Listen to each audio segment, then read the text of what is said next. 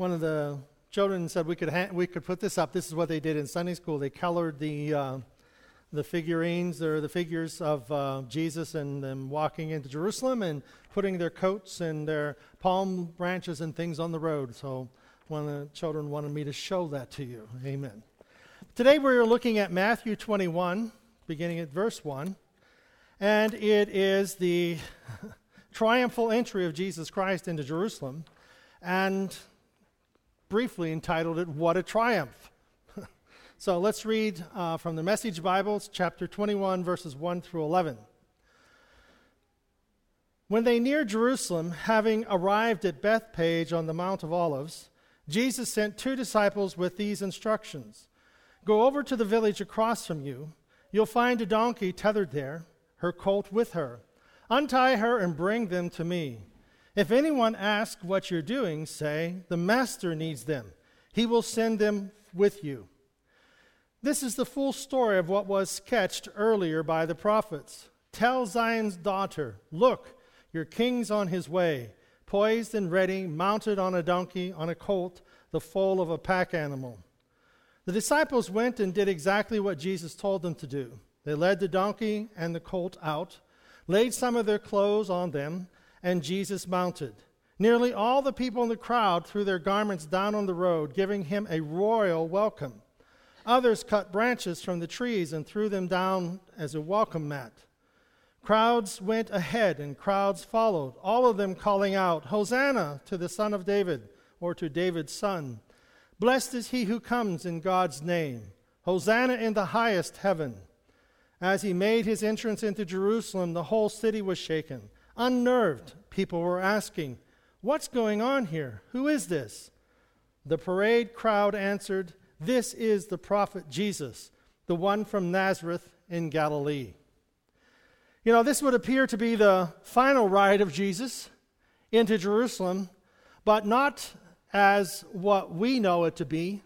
It would have been to them perhaps a final ride in which Jesus, the miracle worker, the one who could feed thousands, who could heal the sick, walk on water, and raise the dead, he's going to come and he's going to take over the throne of Israel. He is going to come in and he's going to be king.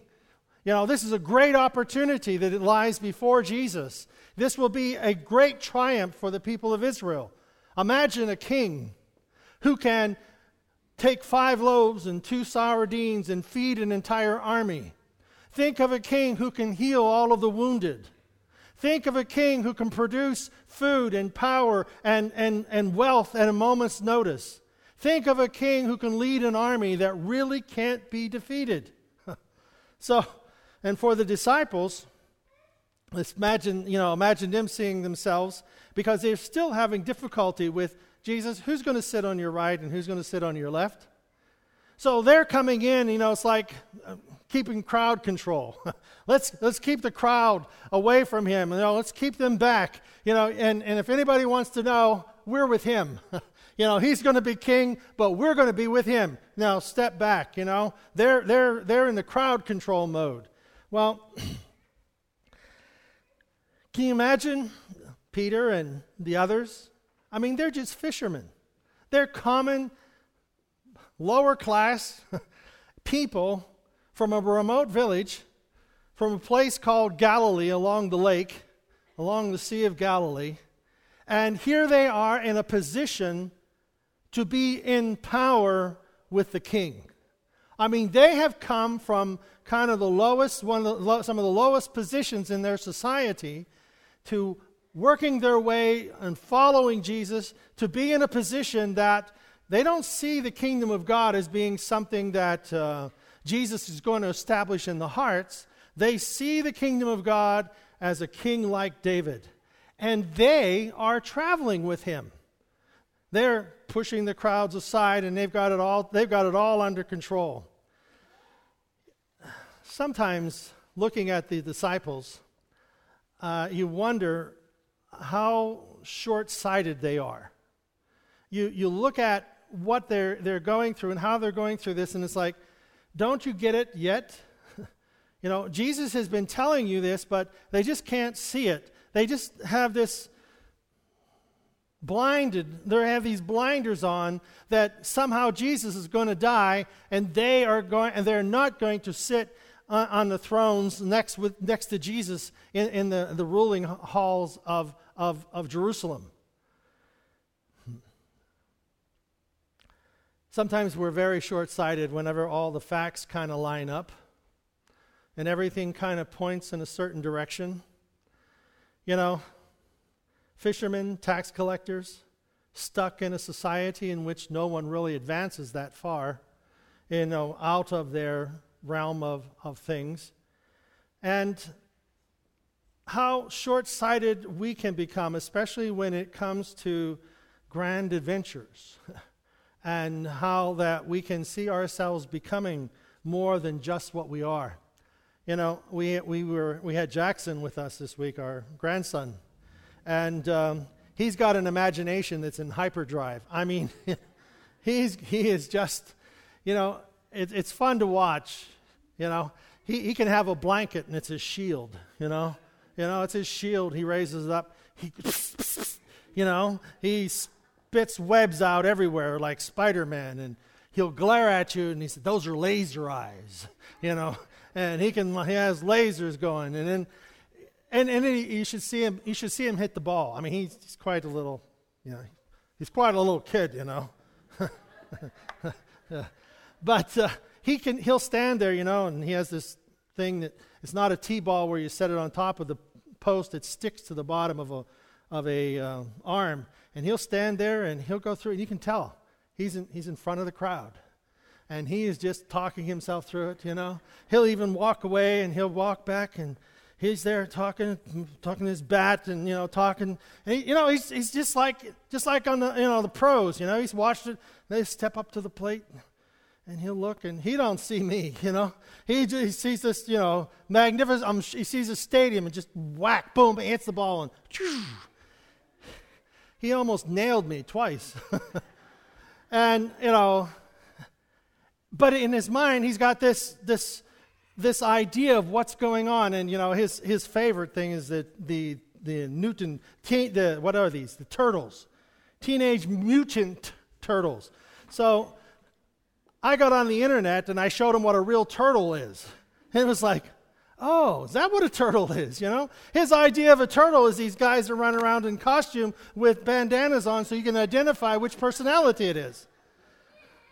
And he knows what each personality is with each of them. He can call them by name and tell you what they're going to do because he follows them. Well, fantasy, reality, doubt, and faith. Fantasy, reality, doubt, and faith. Fantasy is the imaginary kingdom that we place. We kind of imagine, this place that is the yellow brick road, the Peter Pan, the place, this make-believe area, fantasy.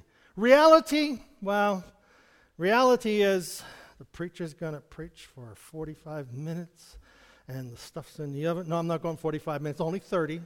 Okay, preacher's going to preach for 30 minutes. I got to get out of here. I wonder what those other people are thinking about this sermon. Because for me, no. Reality. There's no imagination to reality. They're realists. This is it. This is how it is. This is the cold and dark facts of it. And the sun is going to rise and the sun is going to set. And bad things are going to happen. Good things are going to happen. And the realists that are very depressing are the ones who know that it's going to be really bad by the end of the day. Then, of course, there's the doubters.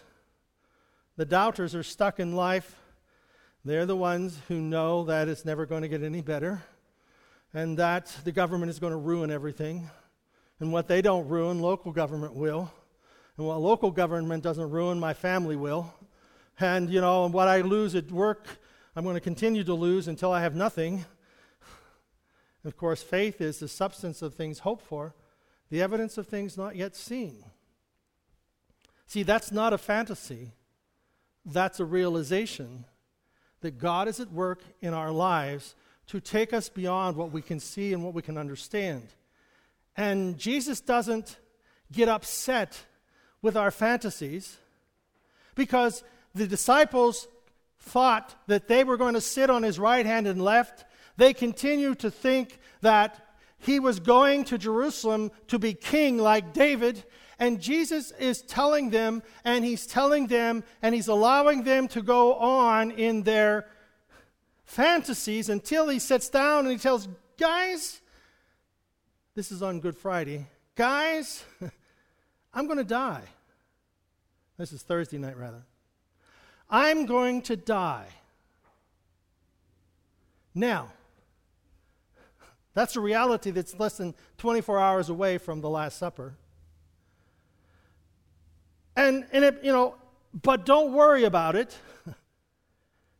And you see, what does it take for us to put everything together? What does it take for us to connect the dots? The disciples, it took the resurrection of Jesus for them to realize, oh, he raised Lazarus from the dead. He broke bread and 5,000 people were able to eat. He walked on water. He was able to heal the sick and raise the dead. Oh. The realization begins to settle in, but sometimes it takes that step-by-step process for us to get through all of the misconceptions and fantasies and egotisms and all that stuff that gets in the way of us finding the path that God has for us. So, Jesus is well aware of the disciples, of their personalities. He knows what they're going through. He knows how they're going to respond to the crowds, to the people, to this week, this final week of his life, here as a prophet and teacher and the Son of God, the Messiah. But there is more going on than what meets the eye, because Jesus is riding into Jerusalem 5 days before his death. Passover is the 14th day of the 10th month on the Jewish calendar. And Passover, remember, is a remembrance of the deliverance from Egypt. Where God says, let my people go. Charlton Heston did the best, I think, on that, and Moses, let my people go. Puts down the rod and snake. Pharaoh should have known he was not going to win. But when you think you're a god and confronted with a real God, somebody has to lose. And I guarantee it's not the real guy. He's not going to lose. And he wants his will to be accomplished. And so as Pharaoh doesn't go along with this, goes finally to the angel of death. And the only way to escape the angel of death is with the blood of the Lamb placed on the doorposts of your home. And the angel of death will pass over your house. Jesus Christ is the Lamb of God, who is the blood of Christ, the Lamb sacrificed for our sin. As we confess our sin, death has no more reign over us and passes over our lives. Well, this Passover lamb that was used for the sacrifice was selected from the flock, taken out of the flock 5 days before the celebration of Passover. And it's on this day when Jesus rides into Jerusalem. He, Jesus Christ, is our Passover lamb to be sacrificed. He was publicly revealed as the lamb because even the priest said, it is willing that one should perish for a nation rather than everybody perish. They had a misconception. They thought that the riots were going to come and the people were going to rise up against the Jewish authority. They thought that the authorities were going to be in rebellion, and their way of squelching riots was to kill everybody that was in the riot. So it's better to have one person die for Israel than to have everybody die in a riot. But they didn't see it as the lamb being sacrificed for a nation. Jesus, he is God among us. He rode into Jerusalem, selected as the lamb. He could have rode a horse. He could have ridden a horse and chariot. He could have been carried in by angels. But he is Emmanuel. He is God with us. And so he comes to us as one ordinary, riding on a donkey. I like the part where he sends his disciples to find the donkey. I want you to go to such and such a place, and there you're going to find a donkey and its colt. I want you to untie them and bring them here. And when the guy asks you what you're doing, tell him the master has need of him. God gives us answers before the questions arise. God gives us the ability to know the answer before the problem ever even gets here. You see, that's faith. That's not fantasy, because when God places that answer in our heart and the question arises in a day or two, it's like, how did you know that? That same Spirit that raised Christ from the dead is the same Spirit that lives within us, and we have this assurance that we are His. Not because of an intellectual assent, but because of a heart that is open to receive of His Spirit and of His love that touches us in a way that makes it real, because God is with us. He rides triumphantly into Jerusalem, but He comes as the Lamb of God selected for the sacrifice. He fulfills all of the prophecies. He fulfills that which was written in history about the one who is coming. That wasn't a fantasy that they were having about a Messiah. It was a revelation about what God was going to do and how He was going to come. And this is the revelation that we have in our own hearts about who Jesus is and what He is going to do. And our hope of eternal life is not a fantasy. It is a reality because the one we believe in rose from the dead. We are forgiven from our sins because there was a revelation of a Savior who would come. And when that Savior came, He died. And if we confess our sins, He forgives us. He rose from the dead. These are revelations that were prophesied, and they were answers that came to the Jewish community. And they are answers that come to us, because it is the same Jesus who presents Himself to us in our lives. When Jesus goes to ride the donkey, the disciples take their cloaks off and place them on the donkey. And the other disciples, and it's like, how many coats can you put on a donkey before you have to quit? You imagine they're all there. Let me put my coat. I put my coat on there first. Let me get mine. I'll put it on. He's got a stack of coats this high, all the 12 of them. We want him to ride on our coat because if he sits on our coat, we might sit next to him. Imagine Jesus, guys, that's not in the Bible. I just made that up, okay? I just want you to know that. It's not in the Bible. But I'm sure that there was this competition between them. And so they start laying him on the donkey. They couldn't get it on the well, I'm going to put mine on the ground. You think you're special. I'm putting mine on the ground, and the donkey's going to ride on it, walk on it. Well, for whatever reason, the disciples laid their cloaks and their coats down, and perhaps they began to see the grandeur of what's going on, that Jesus is coming. He's entering Jerusalem, a triumphant king. Coats are on the donkey. Coats are on the ground. People that didn't have anything to lay on the ground, they cut palm branches and laid them out on the ground, and they began to shout and sing about the Messiah coming. You see, from the surrender of their lives, their loyalty to Jesus was proclaimed by their laying their coats upon the ground. The Passover lamb is for us. He died for our sins. We lay our lives before Him, not to be trampled, but to be empowered. To be empowered by His grace and His mercy, and to be empowered by His love, to be empowered by that which changes our lives from the inside out.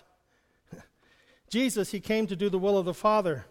He came to be the lamb, sacrificial lamb. And the crowds were very large, shouting, "Hosanna to the Son of David. Blessed is He who comes in the name of the Lord. Hosanna in the highest."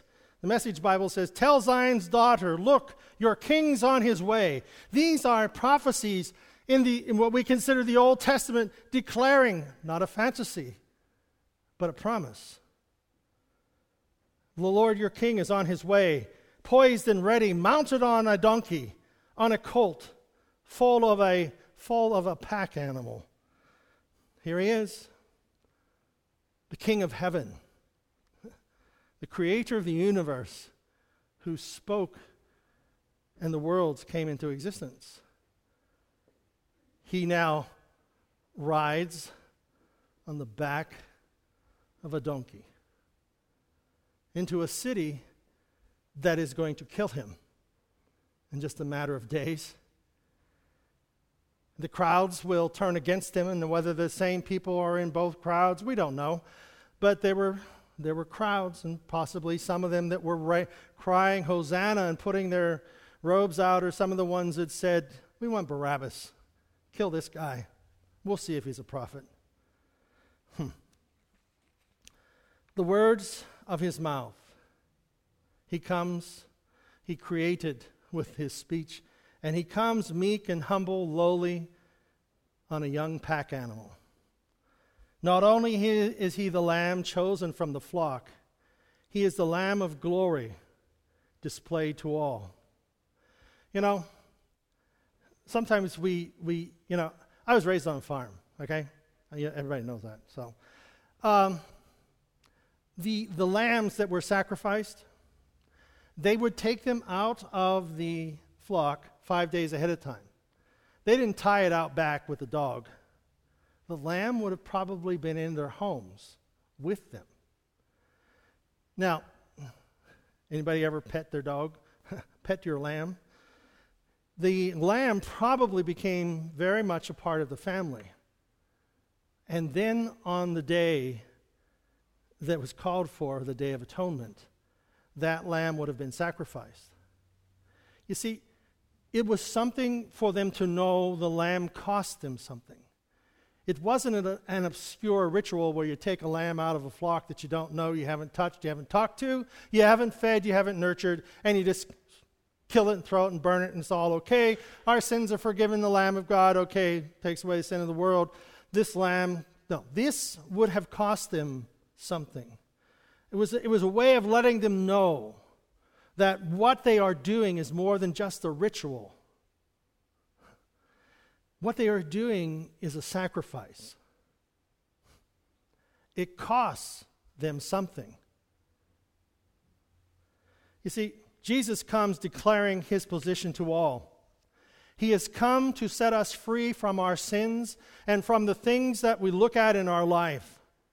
When there are two, when God and you come together, God and I come together, it is like a contact of two chemical substances. If there is any reaction, both are going to be transformed. When God and you come together, there's going to be a reaction, and both will be transformed. Now, excuse me.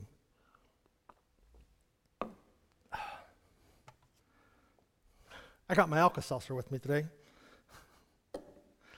And Alka-Seltzer and water, two distinct chemicals, personalities as we may. And as we take these two personalities, these reactions, now some of you are not old enough to know, plunk, plunk, fizz, fizz, oh, what a relief it is. What happens? There's a reaction. Both are changed. When God comes into our life, something changes. God doesn't become something different. He is always who he is. But he permeates every part of our being. Things change. The water is not the same once the Alka-Seltzer has gotten in it. Now, we could strain it out. We could purify it out that it would, get the right kind of filters and stuff. We can strain out all of that. But in our life, God has come to change us. He's come to be a part of every aspect of who we are. And it isn't something that is off in the distance. He is someone who is part of us. And Jesus enters our lives, and what happens? What happens to the water when the Alka-Seltzer meets it? It begins to be transformed by another component. What happens when Jesus comes into our lives? We are transformed by another component that is greater than ourselves and is greater than everything we could ever imagine, because it hasn't even begun. The promise of God is you haven't even begun to imagine what God can do in your life. You haven't even begun to imagine, because when the transformation takes place, it's not the same. This isn't fantasy. This is faith. That God has a place in heaven for us that is built especially for you. It will fit just like a handmade glove, perfectly measured and fit for you. Our life that God has called us to live is a life perfectly fit for you. There are trials, there are difficulties, there are problems, there are fantasies, there are realities, but there is faith. And when God comes into our life, we become a person of faith. That things are not what they used to be. I have a different texture, a different taste, a different perspective than I've ever had before. Because the Lamb of God came triumphantly into Jerusalem. He rode triumphantly, not because he wasn't going to die. He rode triumphantly because he was going to die, and that he was going to be raised from the dead, and that his resurrection would mean that everyone who believes in him will have that same resurrection power in them. And the same power that transformed the disciples is the same power that transforms us. And when we put it into our lives, it changes us from the inside out, from our heart outward. God has a plan for us. God has a purpose for us. And if we will allow Christ to enter into our hearts, he will change our lives forever. Amen? Let's stand.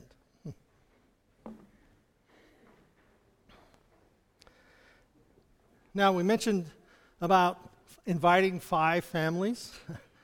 I'm very serious about this because you don't know what Christ is going to do in their life. You don't know how transformed they're going to be. All we know is they need some Alka-Seltzer. You know, you walk up to someone and say, you know what? You need some plop plop in your life. And they're going to go, what's wrong with that person? My preacher said you need some plop plop in your life. So if you can't ask them for church, tell them you need some plop plop in your life, and whenever they inquire, then you tell them, my pastor wants you to come to church. But not I want them, God wants them to come because he's the transforming agent. Amen? Father, we bring ourselves to you, thanking you for the great gift you've given us, the gift of life. We thank you for Jesus Christ. Jesus, we thank you for your sacrifice for us, that we might be saved from our sins. And those things that trip us up, cause us to fall and fail. God, you've never had one bad thought about us in all of our failures. You've only seen what we can become by your grace and your mercy. We ask for your forgiveness. We ask that that blood of Jesus that was shed upon the cross cleanse us from our sins. Renew a right spirit within us, we pray. We ask your blessing and guidance because we belong to you. Amen? We belong to you. Let's say that. We belong to you. Amen. God bless you. Anybody need an Alka-Seltzer?